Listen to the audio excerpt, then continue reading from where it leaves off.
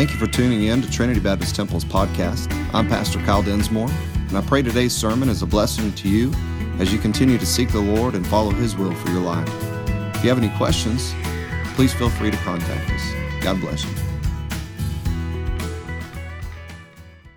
We have been going through a journey in Scripture. We've been titled it A Journey with Jesus, and we took a break about a couple months ago. We went through some Christmas sermons and looked at some characters of Christmas, and then again we've been looking at what we are supposed to be doing as a church as far as our new theme. And so now we're going to get back into this study and get back on this journey with Jesus. Some of you have been along the way the whole time from the very beginning, and some of you have been part of the way, and some of you are here new and you have no idea what we're doing. We're doing exactly what it sounds like. We're taking a journey through Scripture with Jesus to get to know Him better if you already have a relationship with Him. And along the way, we've seen people who didn't have a relationship with Jesus Christ come to know Him as Lord and Savior. And so that's what we're hoping to do, is hoping to draw closer to Him through this walk in Scripture. Last message was no exception to the many different things we've learned from the Lord, many different things that have been helpful in our lives even today. And I just want to remind you, if you were here, if you weren't here, this is what we looked at. We learned 3 things on how to speak even in the face of opposition. First of all, we saw that when we speak, we need to speak with truth.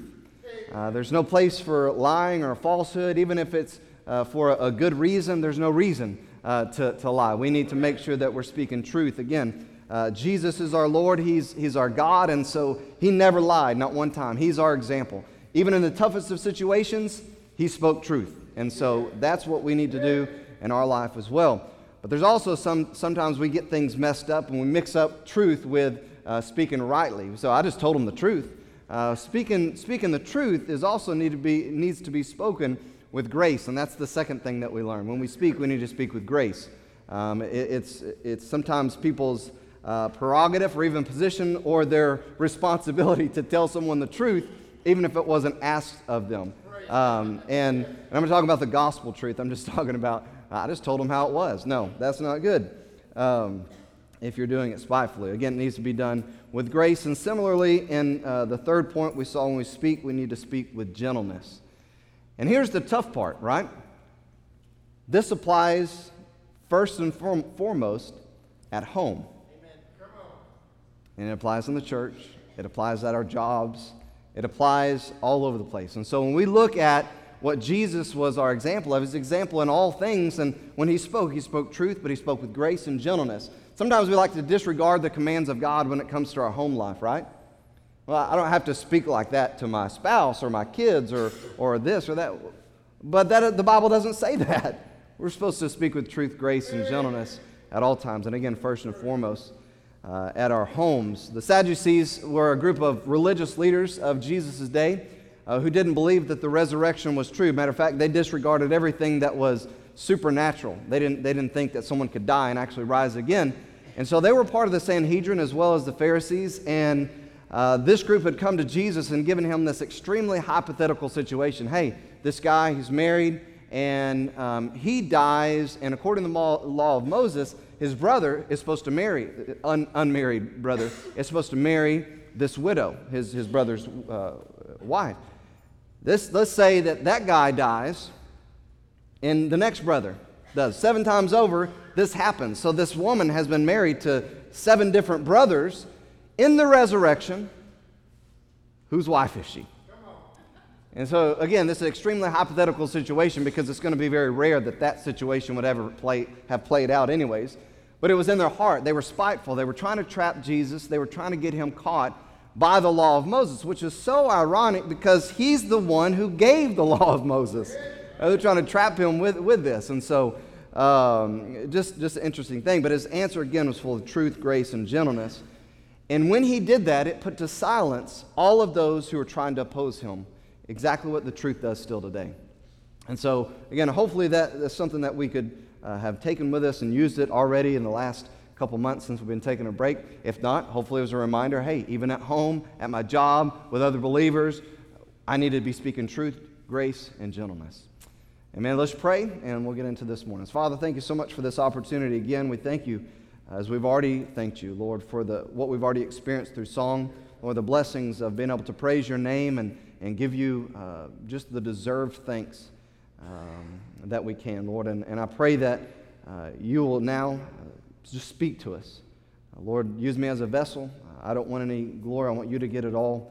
Lord, you're the only one that deserves glory. You're the only one that deserves honor, Lord. And I pray that you would speak to us today and your Spirit would have full reign to teach and to convince and to convict and to do whatever is necessary in each of our lives, God. We're here as individuals, but also here as a body. And so, Lord, we need you to speak to us, and we want to respond rightly as well. I pray that we wouldn't have our hearts and our minds in a wrong place or somewhere else, God, but we'd be focused on you. And for this moment that we have together in time, again, you would accomplish what you want to accomplish. Lord, I want to pray it again. If there is someone who's lost, there's someone who's never given you control of their life, they've never accepted the free gift of salvation that you offer, I pray that they wouldn't leave this place today without doing that. God, we want to see the lost saved. We want to see people taken from the grips of sin and headed to an eternity in the lake of fire to a destiny with you, Lord, an eternity with you. And so we pray you'd move in a great way. And we praise you for all this, God, and we ask all this in Jesus' name. Amen. Luke chapter 20, if you have your Bibles there, you can look in verse 39. If you don't have your Bibles, okay, it should be on the screen. Verse 39 says, "Then certain of the scribes answering said, Master, thou hast well said. After that, they dared not ask him any question at all." Again, the Sadducees came to him and tried to trap him with that hypothetical situation. Jesus answered that basically the woman is not any of their wives, because in the resurrection, just like the angels, they aren't given a marriage, and that's not how it works in eternity in the resurrection. And so with that, the scribes said, "Hey, teacher, you said it right. You said it well. We read the law, we teach the law, and you said it right." And so his answer also caused them, I think, a little bit of fear. They thought, I don't know if I want to ask him anymore. I mean, he seems to have this amazing wisdom. But here's the interesting thing that happened when Jesus answered the way he did, with truth and grace and gentleness. This is what happened. The scribes, and particularly the Sadducees, were further separated with the truth, or from the truth. You say, well, if he spoke truth, why did that happen? Again, not because he lacked love for them. Jesus knew that they would reject this truth. He was God. He knew their heart. He knew that they wouldn't accept this.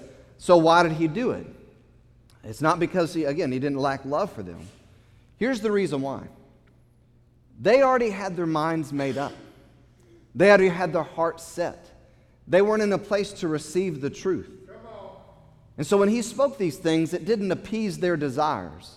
When he said this, it didn't sit well with them, because they already had a mindset. They already had a way of living. They already had a religion that was suiting themselves, and it pleased themselves. And so when Jesus said this, it further separated them from a sincere relationship with the Lord. This brings up a lot of important things for us today. Because when we look at the state of the church, state of even in America today, we know that there's varying thoughts and varying opinions. We also know, even inside of a church like ours, that we supposedly believe the same thing. There's differing viewpoints. But even when it comes to varying beliefs inside of Christendom, there can be wrong takes. There can be mindsets. There can be heart sets. There can be things that people have set in their minds, and the truth just bounces off of that because they're not receptive. Well, I want to say this. When it comes to Jesus, when it comes to Jesus Christ, when it comes to the gospel, when it comes to his teachings, there are no different takes. There are no different takes. You don't have, well, I think that Jesus is possibly this, or I think that God, no. There's one Lord, the Bible says. We saw this last week. There's one truth. There's one gospel. There's one faith. And so with this, I want to see a couple things. In your notes, you see a couple of verses there. John chapter 1. It says this, "In the beginning was the Word, and the Word was with God." And look at that next statement. The Word was God. The Word is Logos. It's speaking of Jesus. And so he's saying that Jesus, was with God in the beginning because he was God in the beginning, before there was time.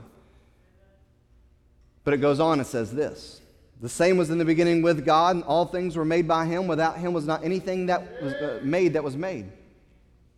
He's the creator. In him was life, and the life was the light of men. And the light shineth in darkness, and the darkness comprehended it not. The light shined in darkness, and the darkness comprehended it not. The Bible also goes on to say in John chapter 1 that it came into his own, and his own received him not. He was rejected by his own people. Yes.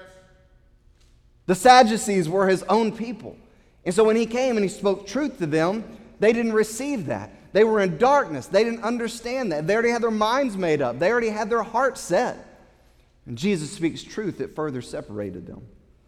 John chapter 14, verse 1, it says, this is Jesus talking. He says, let not your heart be troubled. You believe in God, believe also in me. In my Father's house are many mansions. If it were not so, I would have told you. I go to prepare a place for you. If I go to prepare a place for you, I will come again and receive you to myself, that where I am, there you may be also. What an amazing promise from Jesus Christ. And don't be worried, he says. If you believe in God, believe also in me. There's a place that I'm going to prepare for you, and if I go to prepare it, I'm going to come back to get you, to take you to be where I am. That's an amazing promise. And he goes, and whither I go, you know, and the way you know. He's telling his disciples, you know where I'm going, and you know how to get there. But look at doubting Thomas, verse 5. Thomas said to him, Lord, we know not whither you're going. We don't know where you're going. Where are you going? What are you talking about? And how can we know the way if we don't know where you're going? Jesus saith unto him, I love this. I am the way, the truth, and the life. No man cometh to the Father but by me. But look on. I want to read many more scriptures here. He says, if you had known me, you should know my Father also, and from henceforth you know him and have seen him. Philip saith unto him, Lord, show us the Father, and it'll please us. Jesus saith unto him, have I been so long time with you? Have I been here so long with you? Yet thou hast not known me, Philip?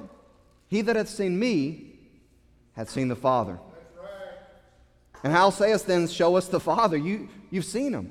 He was the incarnate God, incarnate Word. He is God in the flesh. Verse 10, believest thou not that I am in the Father, and the Father in me? The words that I speak unto you, I speak not of myself, but the Father that dwelleth in me, and doeth the work. He doeth the works. Believe me that I am in the Father, and the Father in me, or else believe me for the very work's sake. Verily, verily, or truly, truly, I say unto you, he that believeth on me, the works that I do shall he do also, and greater works than these shall he do, because I go to my Father. If we skip to verse 15, look what he says. If you love me, keep my commandments. And I'll pray the Father, and he shall give you another comforter, and he may abide with you forever. Even the Spirit of truth. Jesus said, I'm going to go away, I'm going to prepare a place, and I'm going to come back and get you, but I'm going to leave you a comforter who is going to be with you forever. It's the Spirit of truth. Look at the next words. Whom the world cannot receive. Because it seeth him not, neither knoweth him, but you know him. He's talking to his followers. He's talking to those that have placed their faith in him. He's talking to those who have surrendered all. He says, you know him. You've received him. Because he dwells in you. And he shall be in you. I will not leave you comfortless. I will come to you. Yet a little while, and the world seeth me no more, but ye see me. Because I live, ye shall live also. And that day ye shall know that I am in the Father, and ye in me, and I in you. He that hath my commandments, listen to this, and keepeth them, he it is that loveth me. And he that loveth me shall be loved of my Father, and I will love him, and I will manifest myself to him. John chapter 17, this is in Jesus' prayer for his followers, the same people who have placed their faith in him. Jesus is praying to the Father, and he says, for I have given unto them, his followers, the words which thou gavest me, the Father gave to the Son, and they have received them, and have known surely that I came out from thee, and they have believed that thou didst send me. They believe that I'm the Christ, that I'm the sent one from God, the anointed one from God. They believe that. Our followers believe that. And look at verse 13. It says, "And now I come to thee, and these things I speak in the world, that they might have my joy fulfilled in themselves." Did you hear that? Jesus said, I gave them the words that were spoken, that you gave to me to speak to them. I gave to them. I speak in the world. I give them those same words that they might have my joy fulfilled in themselves. Listen, here's the lie of the enemy. Here's the deception that the world gives to the lost world today. That when you believe in Jesus Christ, if you try to obey His commands, that you will have a life of misery and your life will be over. That's a lie of Satan. Jesus said, I gave them the words that you spoke to me. I spoke it to them in the world, that my joy, the joy of Almighty God, would be fulfilled in them. See, it's the blinders, it's the darkness, it's the deception that Satan has on those that are lost in this world. That as soon as you surrender all to Jesus, and as soon as you start being one of those church people, that your life will be over. That it will be no more fun. They can no more do the things that you used to do. And again, that's a simple lie from the enemy. Because those of us who have placed our faith in Jesus Christ have found that there is no greater joy, there's no greater peace that we have than when we are walking in obedience to the Lord. Amen. Because we know that as soon as when we're in a relationship with Him and we're not walking in obedience, we can be some of the most miserable people on earth. But He said, I've given them so that my joy might be fulfilled. Look, He says it again in verse 14. I have given them thy word, and the world hath hated them. Because they're not of the world, even as I'm not of the world. He says, I pray not that thou shouldest take them out of the world. I'm not praying that you'll take our followers out of this world, but that you would guard them from evil, protect them from evil. They're not of the world, even as I'm not of the world. And so here's what He says. Sanctify them through thy truth. Amen. And then He says this. Thy word is truth. So what does this mean for us? This means that the Word of God is that separating factor. The Word of God, the spoken truth, the revealed truth, the written Word of God, all of it is that separating factor for the believers in Jesus Christ and those who are unbelievers.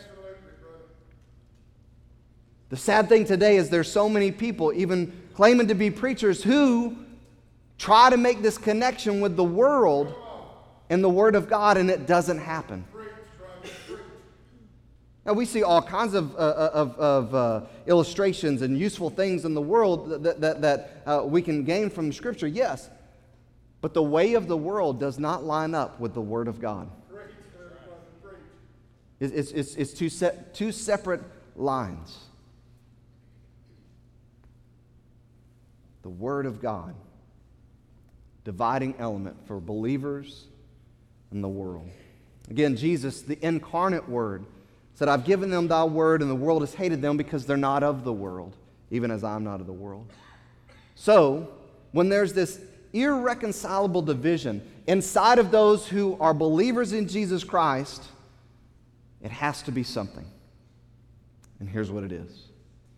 It's an absolute disregard for Jesus Christ Himself. It's an absolute disregard for Scripture, for God.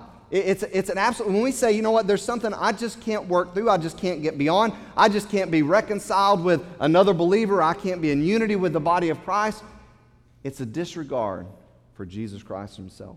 That's right. That's good. Again, if we see the Sadducees, they were divided against Christ because, again, they weren't following Him. They didn't believe Him. They were in darkness. They were unbelievers. And when He spoke truth, it just further divided them because they weren't willing to accept His truth.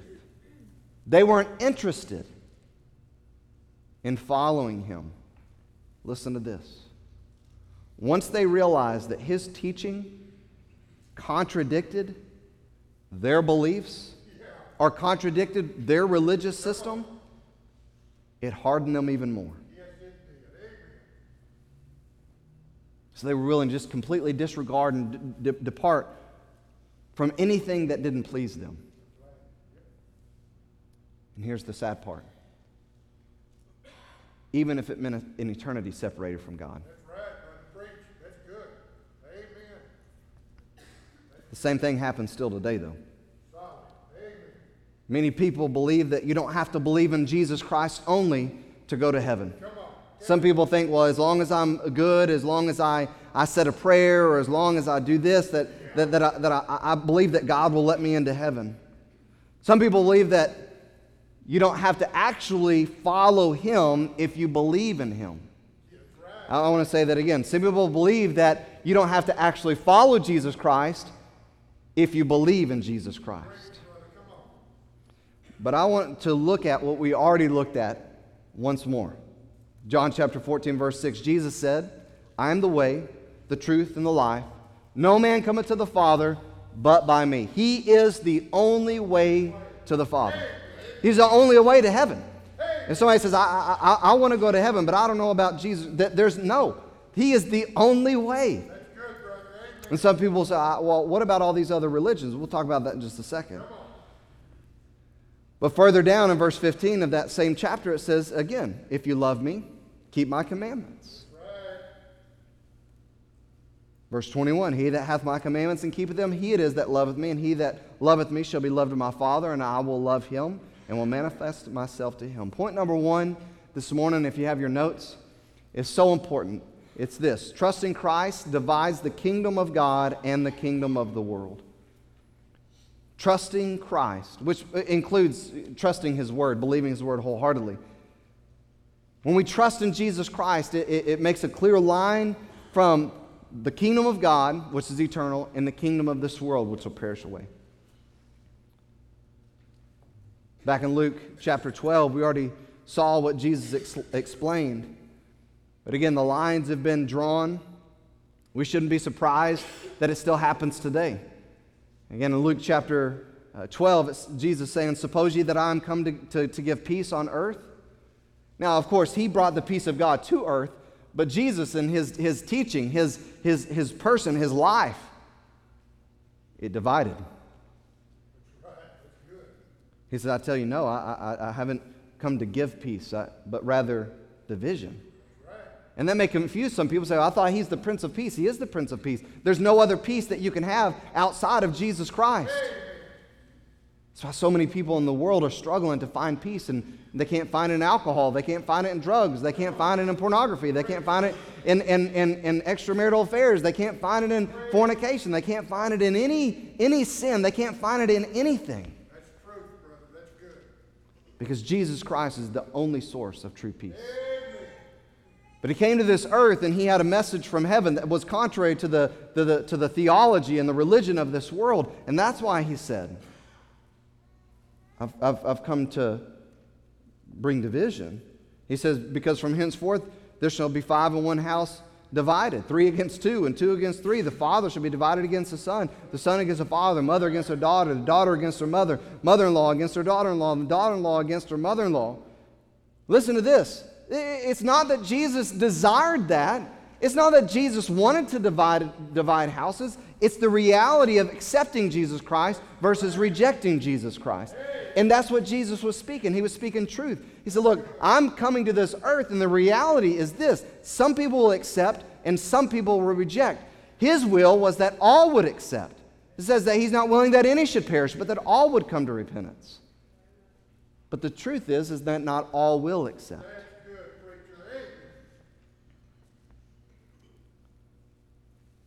See, to not accept Jesus Christ is to reject Him. That's exactly right.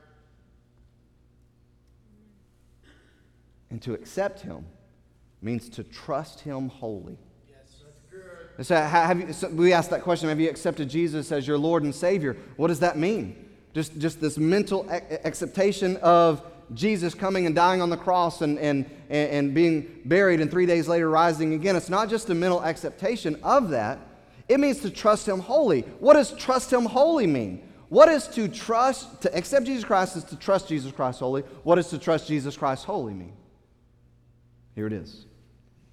It's to relinquish all control of your life. That's what trusting Jesus Christ wholly is relinquishing all control of your life to Him. I no longer make decisions based upon what the world thinks I should do. I no longer live my life based off of what I think I want to do. I know I've relinquished that control, and I've made Jesus the Lord of my life. I've accepted him. I've trusted him wholly as Savior and Lord. And so where he leads, I will follow. Remember what he said? If you love me, keep my commandments. If you have this trust, you will follow. Proverbs 14:12 and Proverbs 16:25 say the same thing essentially. It says there's a way that's right, that seemeth right unto men, but the end thereof are the ways of death. Amen. So what about all those religions and all those other people that think that they've got the right way?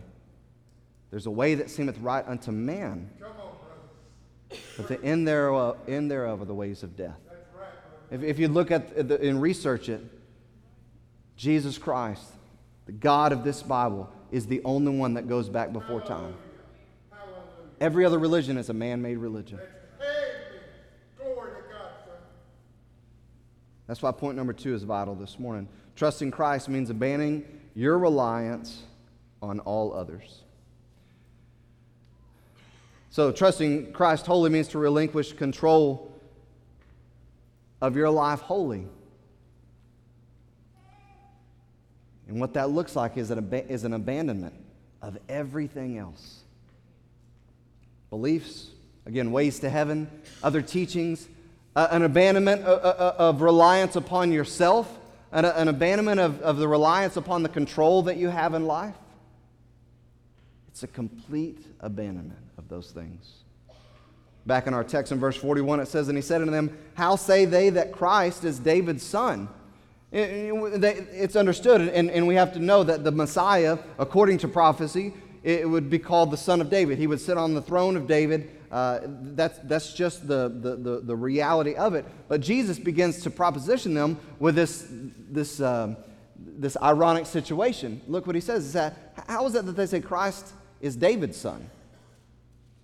And David himself in the book of Psalms said this, "The Lord said unto my Lord, sit thou on my right hand." The Lord God said to my Lord Christ, sit thou on my right hand. And look what he says, till thy enemies make thy enemies thy footstool. In verse 44, Jesus asked them, David therefore calleth him Lord? How is he then his son? If he's his Lord, how is he his son? He said, well, what was Jesus doing? He was trying to correct their doctrine, their false doctrine, their false belief, their false understanding. They had not understood who Jesus Christ was. They had not understood who the Messiah was. They had not understood that he was standing before them and trying to teach them the truths of eternity. They hadn't understood all that. And so he's correcting their wrong ideas. So they had these ideas that they couldn't reconcile scripturally. They had these thoughts. They had these beliefs. They had this way of thinking and way of living. They thought, this is acceptable to God, but they couldn't reconcile that with Scripture. And so Jesus begins to proposition them with things that are very important and very true to their even Judaism, but they had all mixed up and messed up. But listen to me. That's exactly what many religions and denominations do today. And I'm not looking to bash anybody, other denominations, but the reality is this. There are so many people trying to, with so much effort, trying to make people believe what they want them to believe. I'm going to promise you this. That is not in my heart. What I want and what this church wants is for me and all of us to believe what God wants, what God says. That's who we are, followers of Jesus Christ. Not followers of Kyle, followers of some other man-made doctrine. It's not that. And that's where man has messed it all up. You say, why do we have denominations? Why do we have so many religions? Because man got in there and got it messed up. That's exactly why.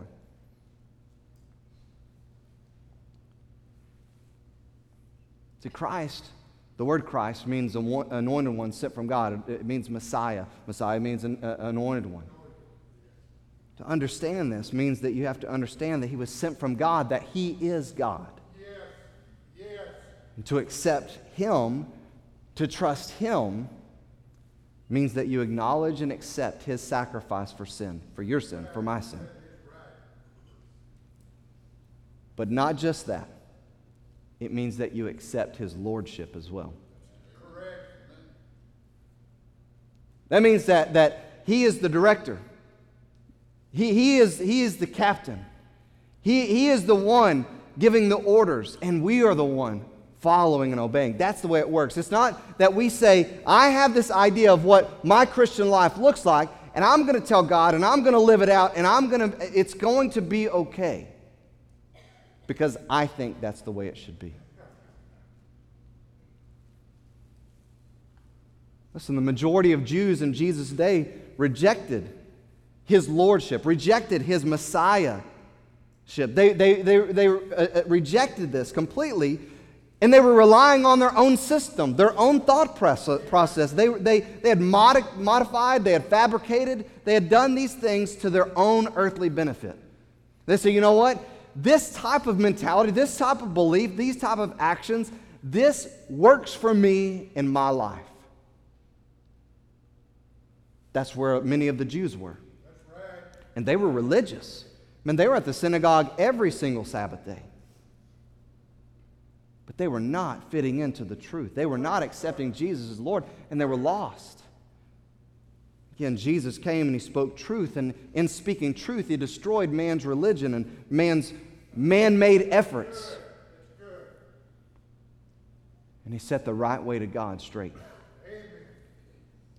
Here's what it was. Here's what it is.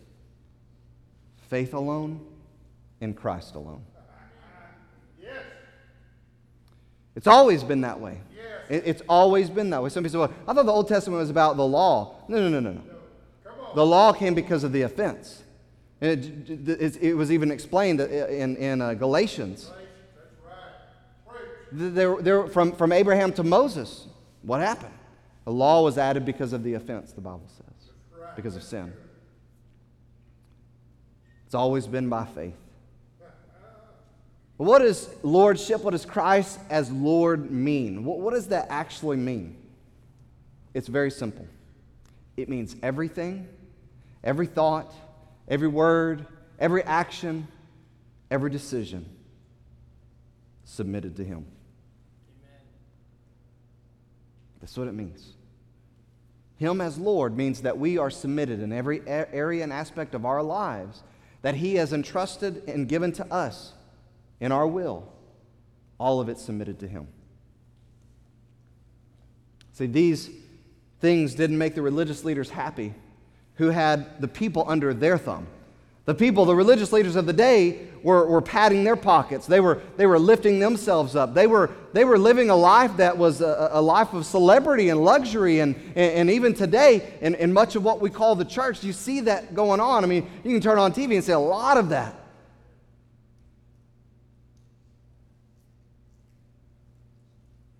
But these religious leaders were doing things for themselves. In James chapter 3, verse 1, it says this. It says that many people shouldn't be teachers. Many believers shouldn't be teachers because teachers are going to receive a stricter judgment. Those people who are held responsible to teach and preach the truth of God's word will be held to a stricter account, to a stricter judgment. It's not some flippant thing to teach a Sunday school class or to be a pastor or to be a preacher or to lead a crowd. It's not something light. It's something very heavy and a very heavy and serious responsibility because everybody, the Bible says, will stand before the Lord one day and give an account. Those who are teachers will have to face a stricter judgment. Jesus has already pronounced some dreadful woes on the religious leaders of his day in our study. He's already talked about how they are completely off and they are wrong in what they're doing. Matter of fact, he said that they're worse off than anyone. That's right. They had been given this by the Lord himself. But today, many people are doing the same thing. And they will be judged for it too. I have just a few minute clip that I want to show. And I want you to listen to this speaker. His name is Paul Washer. Talk about church today and pastors today. If you'll just watch it for a few minutes. What are we doing when we assemble as the saints? Well, this is where I'm going to turn it back on its head. In most churches in America, if I walked in, I wouldn't know what they were doing, to be honest with you, because we have left behind the doctrine of sola scriptura in the church. So churches are basically based on the cleverness and pragmatism and charismatic personality of leaders. And it's done by entertaining people or by keeping them busy. You see, people want to have meaning in their life. They either want to be entertained or they want to have some kind of meaning. So you make them busy. You make them part of a machine. You make them part of a vision of a charismatic leader. And you get them all headed in the same direction. That's why, a 60-year-old accountant for Walmart ends up joining a biker gang and going to Sturgis, and hanging out with all the people. Why? Because he's looking for something. So you can build a church on all kinds of things that aren't biblical. And that is the great problem. A lot of the excuses that are happening today, there is no excuse, but they're founded upon the fact that pastors do not fear God and are not managing God's bride according to the dictates He's given them. Furthermore, a lot of pastors are building their own kingdoms on the bones of unconverted church members. So that's why we've got the mess. On the day of judgment, do not fear for the atheist so much, the thief, the murderer. If you want to be afraid for someone on the day of judgment, be afraid for those who carried the title pastor. Let me give you an example. I gave this example last night. Let's say that a king had a bride. He loved her. He dressed her in white. She was pure and precious to him. And the people admired her for her virtue, for her merit. And the king has to go on a long journey. And so he tells his steward, he calls his steward in and he says, here are the directions, and you are to care for my bride. You do not deviate from this, not one jot or tittle. And when I come back, you'll be rewarded. Or I'll come back and you will be severely punished. Keep this book, these instructions with regard to her. Well, after a few years, this steward realizes that the people are losing their loyalty in the king. And they're no longer concerned about the bride because, well, she's just prudish. She's old-fashioned. So he takes her and takes off her beautiful white garment and replaces it with something really sensual. Paints her face like a prostitute and then marches her up and down the kingdom and uses this new look to attract carnal men back into the kingdom. When that king comes back, there are no words to describe what he will do to that steward. And when Jesus Christ comes back, there are no words to describe what he will do to many of these men who call themselves pastors, who have done to his bride exactly what the steward did in that parable I just told.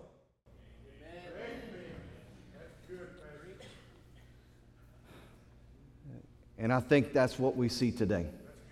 I agree with you. I think there are many people who are expecting something different out of the church. And Jesus came and he spoke truth into a group of religious people, a body of religious people who had their own system, who had their own ways, who had their own mindset, and were doing all of these religious practices. And he spoke, and when he spoke, it separated them from God even further. Some of them, though, humbled themselves. Some of them, even men like Nicodemus, who was a Pharisee, and others who said, you know what, I need to know more. You're speaking truth. I want to submit to you. I want to follow you. And it changed their lives forever. Not only was it a problem for the religious leaders, it was a problem for the lost population as a whole. Even though they were seeking and desiring peace and eternal life, like many people today, if we were to take a poll in this place, even in this church service, and say, how many people want peace, eternal life, and joy forevermore? I think every single person would raise their hand. But I think, like many then, we would find many today.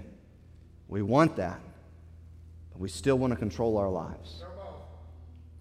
We still want it our way. What they weren't seeing and what many today don't see is this truth. It's the basis of this journey with Jesus, this study. And back in Luke chapter 9, we went through it, and It says this, it came to pass, he was alone praying, his disciples were with him, and he asked them, saying, Whom do the people say that I am? And they answered him, saying, well, John the Baptist, but some say Elijah, and others say that you're one of the old prophets that has risen again. But he said unto them, but who do you say that I am? You're following me. You've left everything to follow me. Who am I to you? And Peter answered, the Christ of God. You're the anointed one. You're the Messiah. You're God incarnate. You're sent to be the Savior of the world. You are God. That's who you are to us. And he straightly charged them and commanded them to tell no man that thing, saying, the Son of Man must suffer many things, be rejected of the elders, chief priests, and scribes, and be slain, and be raised the third day. And he said to them all, if any man will come after me, if any man wants to follow me, he has to deny himself. That means he has to let go of control. He has to let go of his own will. He has to let go of everything and take up his cross and follow me. That's Jesus' words. That's what Jesus said. So Jesus explained what true salvation looks like. He said, let him deny himself and follow me. Deny his theology, deny his religion, deny everything that he has set up and that he thinks is right, and follow me. But how do you follow Christ? What does that look like? And somebody says, are you following Christ? What does that look like? I mean, he's sitting at the right hand of the throne of God right now. I mean, what does following Jesus Christ look like? He's no longer in the earthly flesh like he was 2,000 years ago when, in the text we're studying. What does following Jesus Christ look like today? It looks like our lives emulating his life. And how does that work? See, here's the amazing blessing of God. The Word was incarnate, but he also breathed it. To writers who wrote down his Word. And we have it in written form today. So what following Jesus looks like is obeying him. And that's exactly what he said. If you love me, keep my commandments. Further on in that chapter, in verse 24, it says, for whosoever will save his life, will hang on to his life. No, but I've got this way. I don't really want to go and give up I have a good life right now. I like my job. I like my hobbies. I like my time. I like all these things. He said, whosoever will save his life will lose it. But whosoever will lose his life, that means give up control for my sake, the same shall save it. And then he asked this amazing question, what does it advantage a man if he gained the whole world and lose himself? Or be a castaway? What does it profit if you've got your job and your money and your friends and your fame and the life that you live is the way you want to live it? If you've got all those things and at the end of it all you spend eternity in the lake of fire, what does it advantage you? It advantages you none. You lose it all at the end of it. He says, for whosoever shall be ashamed of me and my words, of him shall the Son of Man be ashamed when he shall come in his glory and the Father's and of the holy angels. And that leads to the last point, number 3, trusting Christ is manifested in obedience. Again, when we trust and truly love the Lord, our lives look like disciples. In other words, we are following his commands. I'm not saying in any of this that someone is sinless or perfect, that I am or anybody in this room or any Christian ever has ever been sinless or perfect. But it means as the course of our life, the desire of our heart, the mindset in our brain is, I want to obey my Lord. I don't want to do something that other people, no, what does the Lord say? Well, I know the other Christian, no, what does Jesus say? Well, this other church, no, what does Jesus say? We are followers of Christ. And so when we say, I have accepted him, I have trusted him, I've relinquished control, he's my Lord now, I submit everything to him, means that I turn to his word. I listen when there's a Sunday school lesson or a message. I listen and I grab it and I say, okay, I want to do that because it's God's Word. It's my Lord's Word to me, and I'm supposed to follow Him. Because I want to follow Him. Because I love Him. That's what He said. If you love me, keep my commands.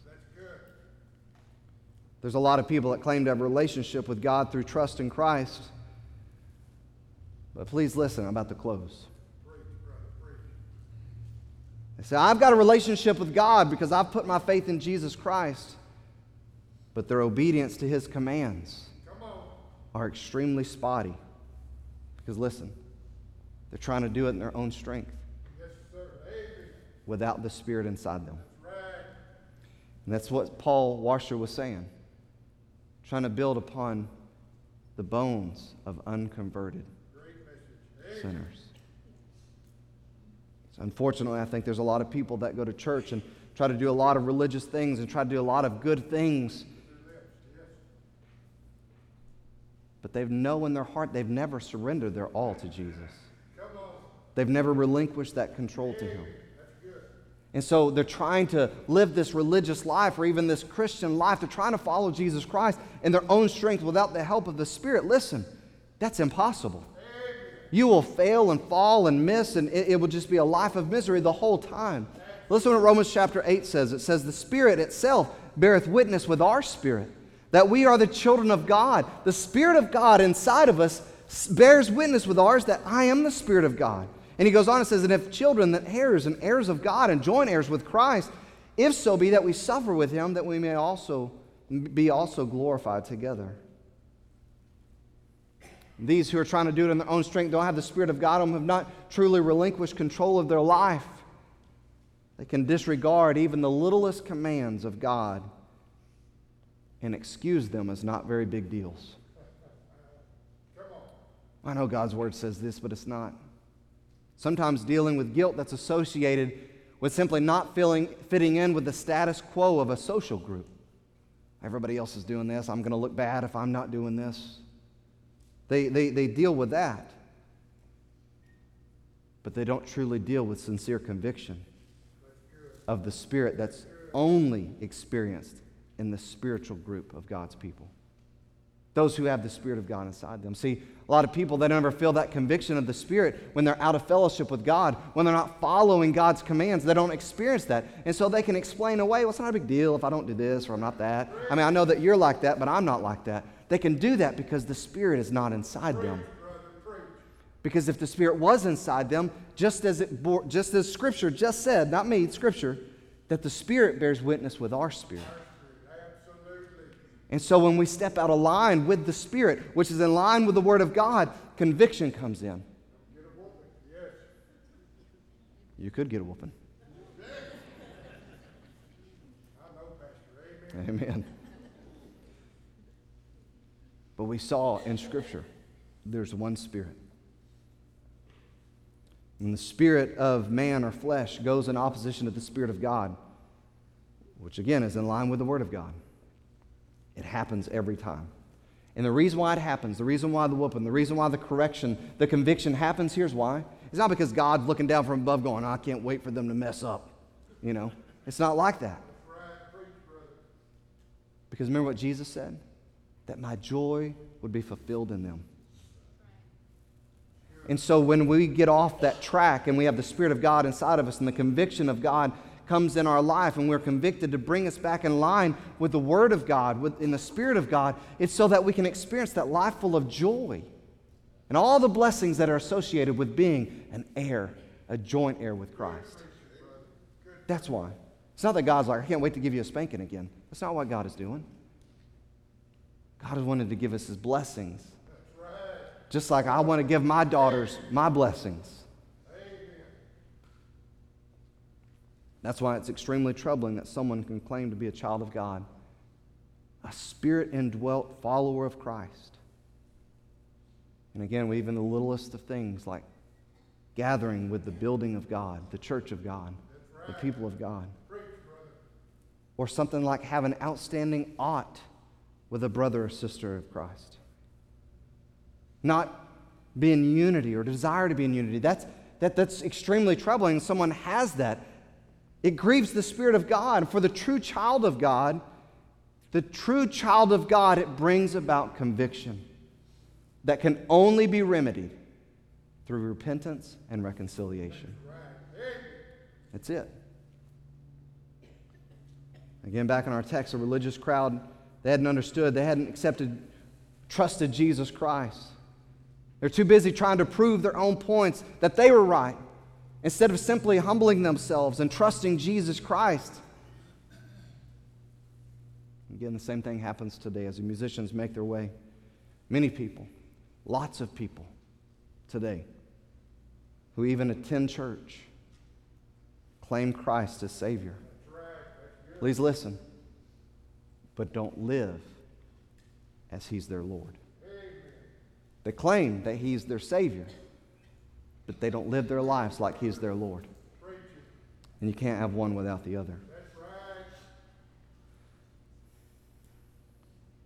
In James chapter 2, you can read it when you get an opportunity, maybe when you get home, says this very thing, that faith without works is dead.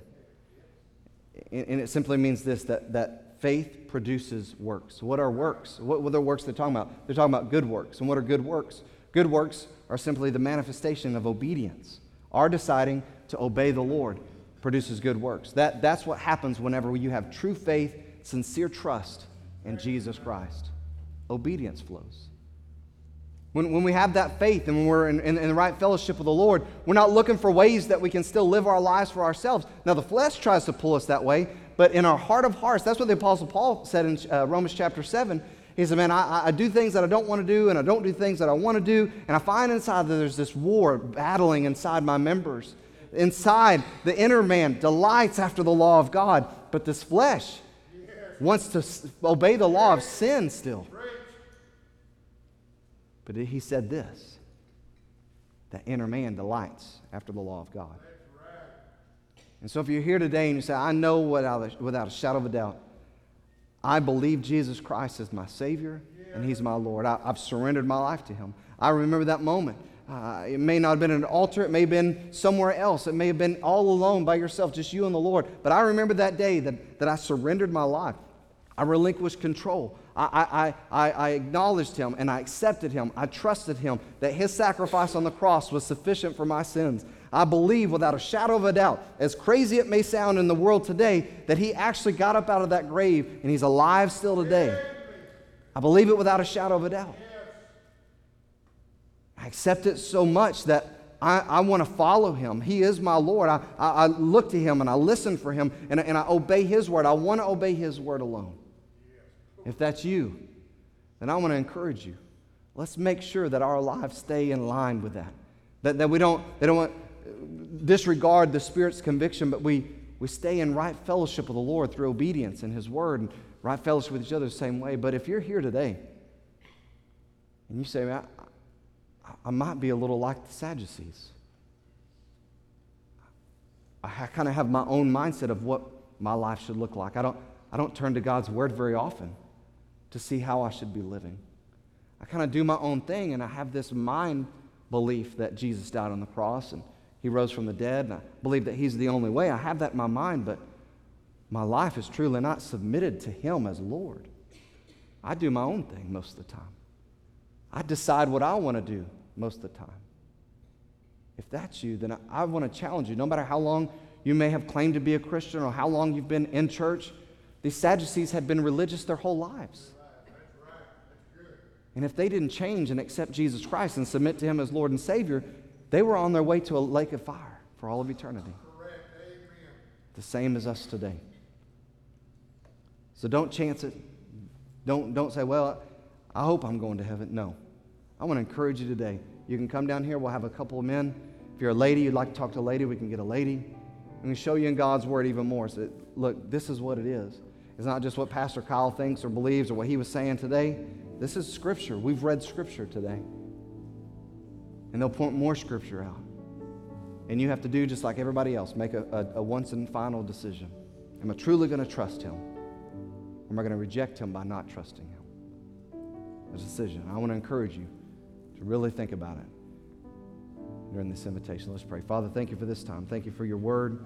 I pray that you would just move now in this invitation. God, let your Spirit move, and I pray our response to your word and this message would be pleasing in your sight. In Jesus' name.